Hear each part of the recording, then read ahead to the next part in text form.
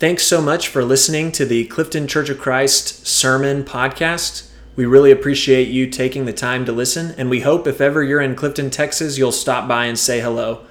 We hope you enjoy this sermon. Just wanted to give everybody a heads up that we were unable to record the sermon on Sunday, so this audio recording is me recording our live stream from my phone to the computer, so the audio quality isn't going to be really great, but I just wanted to give you all a heads up. Thanks for listening. People are involved. We're starting a new series this week. It's going to be a 10-ish week series called The Good Life. I don't want you in any way to think that that is talking about how to have this prosperous life. This is not the Prosperity Gospel series. We're going to be looking at 3 books in the Old Testament that are called the wisdom literature: Proverbs, Ecclesiastes, and Job. We're going to be looking at them all kind of in conversation with each other because they're designed to be in conversation with each other.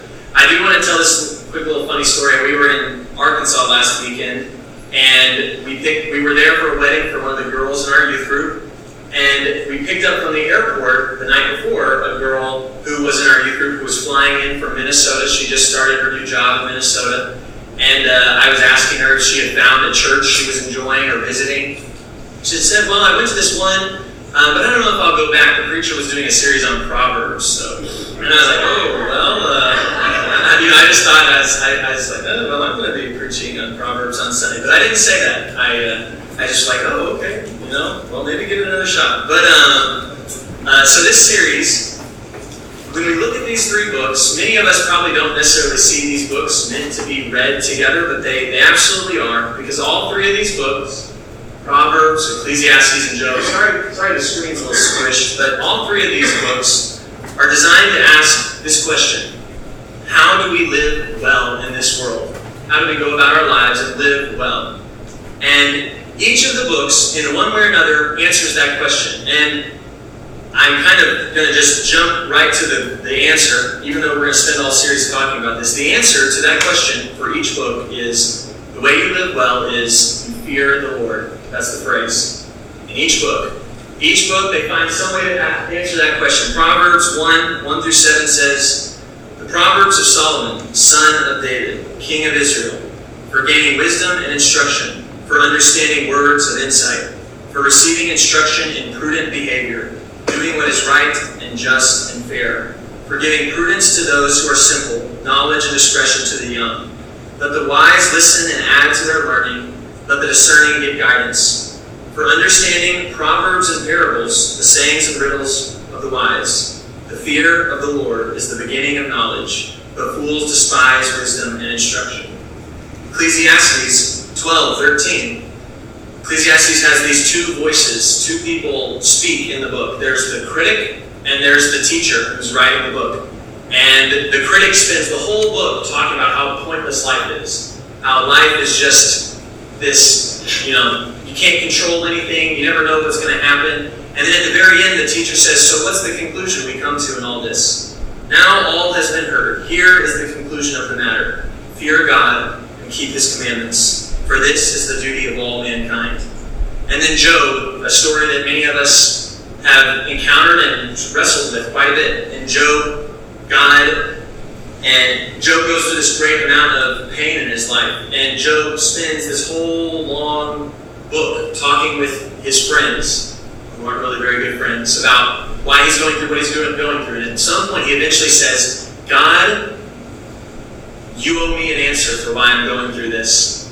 I've got some questions for you, God. He actually says, let's have a trial here. And God shows up and He says, okay, let's talk. And God speaks to him. And we'll get there eventually.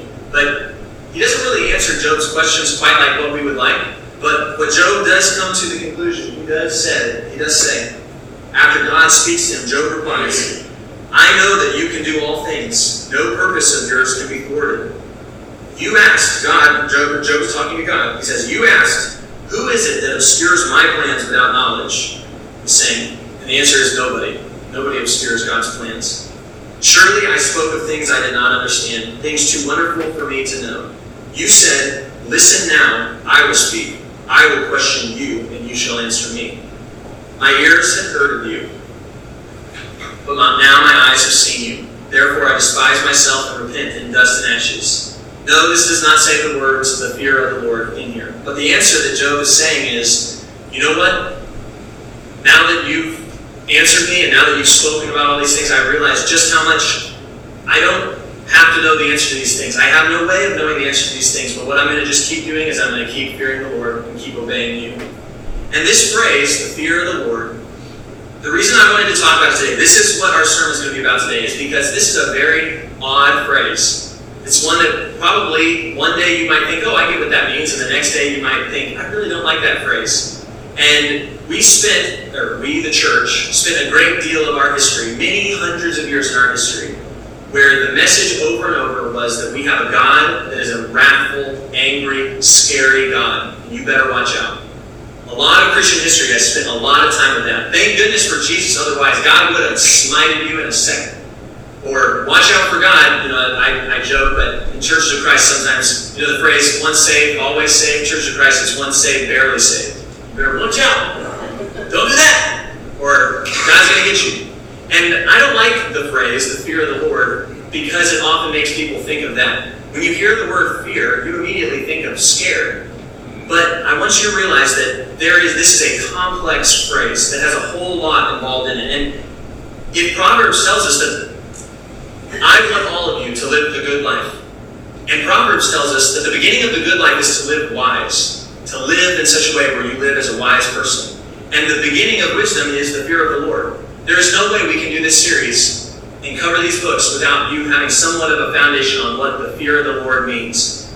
And so that's what this sermon is going to be about, laying that foundation of what the fear of the Lord means. You can't learn to read without the alphabet. You can't learn how to play the piano without musical notes. You can't turn on a car without a key, or I guess push to start, but the key has to be in the car. And this is what the fear of the Lord is. It will be your alphabet, it'll be your musical notes, it'll be your key to having and living the good life, okay? And so here are a few things that I want to think about whenever we think about this phrase. First, there is a component of the fear of the Lord that features the word fear. Many times in the Old Testament, you have people who encounter God and they are afraid. Isaiah sees God in all his glory and he wants to hide, and he is very afraid of God's presence. There is a factor of fear in there. Elijah on the mountain, when God passes by, there's a fear that's involved there. In Indiana Jones, when the Nazis opened up the Ark of the Covenant, I'm just kidding. Okay, but still, there are many stories in Scripture where there is a person who is encountering the Almighty God and they experience a level of fear. So I do not want you to take this new thinking about this subject and say that there's not any aspect of fear involved at all. There is an aspect of it. I spoke with someone this week about this phrase, and they said, sometimes when I go to God in prayer, and I just think just how realistic it is, or just how unrealistic and radical it is that I am getting to speak to the God of the universe, I get chills. There's a sense in which this is a big deal. That's maybe a side effect of that fear of the Lord. Another way to look at this phrase is the idea of reverence or honor. To revere God, to honor God. We see this in Psalms. We have this great line from the Psalms 19, 7 through 10. Sorry, my screen up there is not on, so I'm just making sure I'm not on the wrong place. But Psalm 19, 7 through 10 says, "The law of the Lord is perfect, refreshing the soul. The statutes of the Lord are trustworthy, making wise the simple. The precepts of the Lord are right, giving joy to the heart. The commands of the Lord are radiant, giving light to the eyes. The fear of the Lord is pure, enduring forever. The decrees of the Lord are firm, and all of them are righteous." We see here that the psalmist is kind of saying that all of these things, the laws, the statutes, the precepts, the commands, the decrees, all of these things are the fear of the Lord. If you are fearing God and obeying and revering Him, then you love to keep His commands. And it's not a burdensome thing.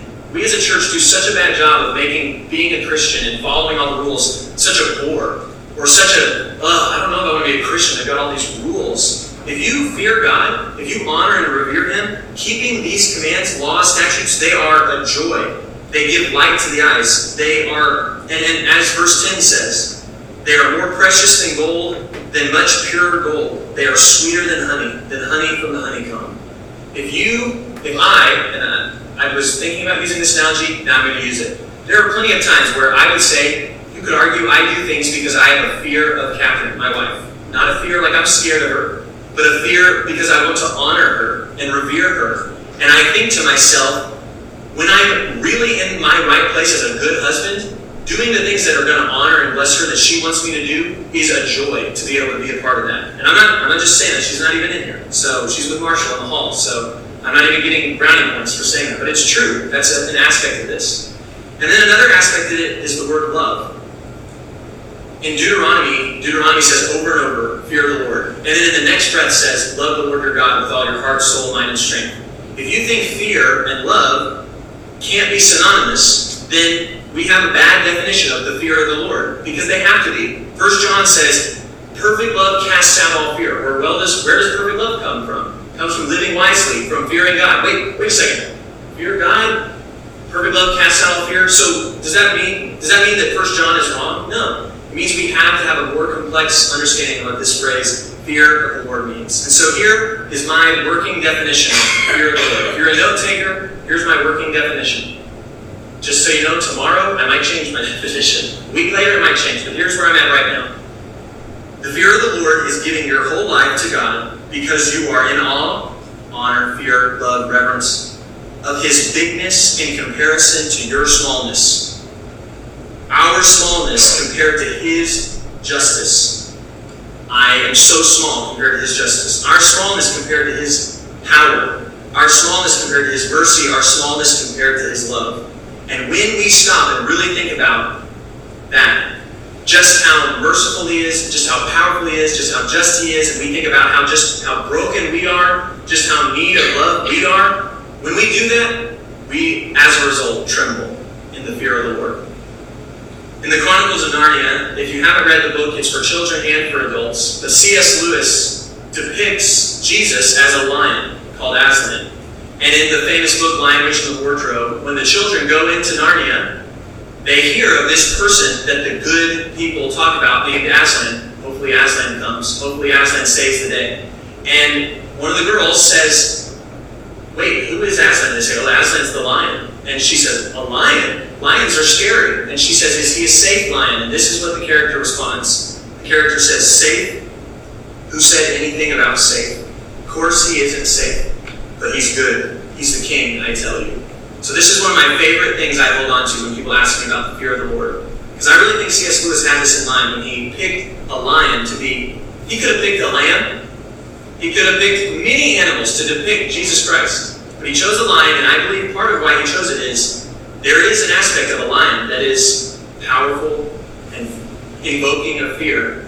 But that doesn't mean he's not safe. It doesn't mean he's not good. It doesn't mean he's not king. So if you want to hold on to that. So I believe, and I'm going to transition to the second half. I believe that the entire Bible, from Genesis to Revelation, is one unified message. And that unified message finds its culmination in Jesus Christ. In the beginning was the message of God, and that message became incarnate in flesh in Jesus Christ. And so for me as a preacher, all I kept thinking this week is, I believe the beginning of wisdom is the fear of the Lord. The beginning of living a good life is fearing God. And that is not true if I cannot find its culmination in how Jesus Christ taught and lived. I believe, before I necessarily found the passages I wanted to use, no one embodied the fear of the Lord more than Christ. Does that mean he was trembling in fear at who God is? No. And yes, nobody exhibited the fear of the Lord more than Jesus Christ. And so I picked two passages. Tomorrow I might have picked two different passages, but these are the two that stuck out to me that demonstrate Jesus' teaching and living out the fear of the Lord. If you want to turn in your Bibles, you can, or follow along on the screen. Matthew 19, 16 through 22. Many of you have probably heard this passage before. Just then a man came up to Jesus and asked, Teacher, what good thing must I do to get eternal life? By the way, he's probably not asking about life after death. He's probably asking about this abundant life right now. What must I do to just have the most amazing life? Why do you ask me about what is good? Jesus replied, there is only one who is good. If you want to enter life, keep the commandments. Isn't that interesting? What we talked about earlier is the fear of the Lord looks like the decrees, the commandments. He's saying, oh, there's an answer. Fear God, keep his commandments. Which ones, he inquired. Jesus replied, you shall not murder, you shall not commit adultery, you shall not steal, you shall not give false testimony, honor your father and mother, and love your neighbor as yourself. All these I have kept, the young man said. What do I still lack? And this reminds me a lot of our Colossians sermon series we just finished. Remember in Colossians, part of the problem is that there's a false teacher coming among that church and saying to them, listen, I know you know Jesus, but you need to know a little bit more. You need to mature and grow a little more. And Paul says, if you think knowing Jesus and who he is and how amazing he is and his love for us, and there's still something else that you're supposed to learn, then you don't really know Jesus. And that's what Jesus is saying here. Oh, I just listed out to you things that have to do with fearing God, and your response is, well, I've done those things, but I still feel like I'm missing something. I'm lacking something. Jesus is going, oh, okay, you must not actually fear the Lord, because if you did, you wouldn't feel like there was anything that you still needed to have this abundant life. And Jesus answered, if you want to be perfect, go sell all your possessions and give to the poor, and you will have treasure in heaven. Then come follow me. When the young man heard this, he went away sad, because he had great wealth. Now, I'm going to preach this sermon another time, and we're going to talk about what this is really about. But the reason I picked this passage is because this man was asking about the good life. Jesus, I want to live well. I want to have that good life. How to live wise. And yet, he did not want it when Jesus told him what it looked like. And why was that? Because he feared, loved, honored his wealth and his possessions more than he feared, loved, honored God and Christ.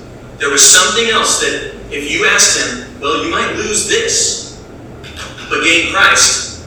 The prospect of losing this thing that he loved, feared, and revered, that rhymed, the prospect of losing that was a greater fear to him than of losing the good life. Picking up what I'm putting down? Okay?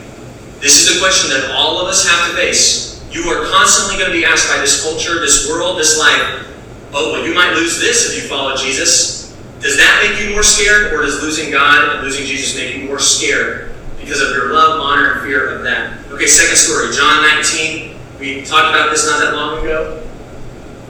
John 19, 10 to 11. Pilate has just flogged Jesus. He's about to release him to be crucified, but he's starting to get a little nervous because they're talking about how this guy is the Son of God. And Jesus is not answering Pilate when he's asking him, hey, they say you're the Son of God. Who are you? And Jesus doesn't answer. And Pilate says this, you have no power over me if it were not given to you from above. Therefore, the one who handed me over to you is guilty of the greater sin.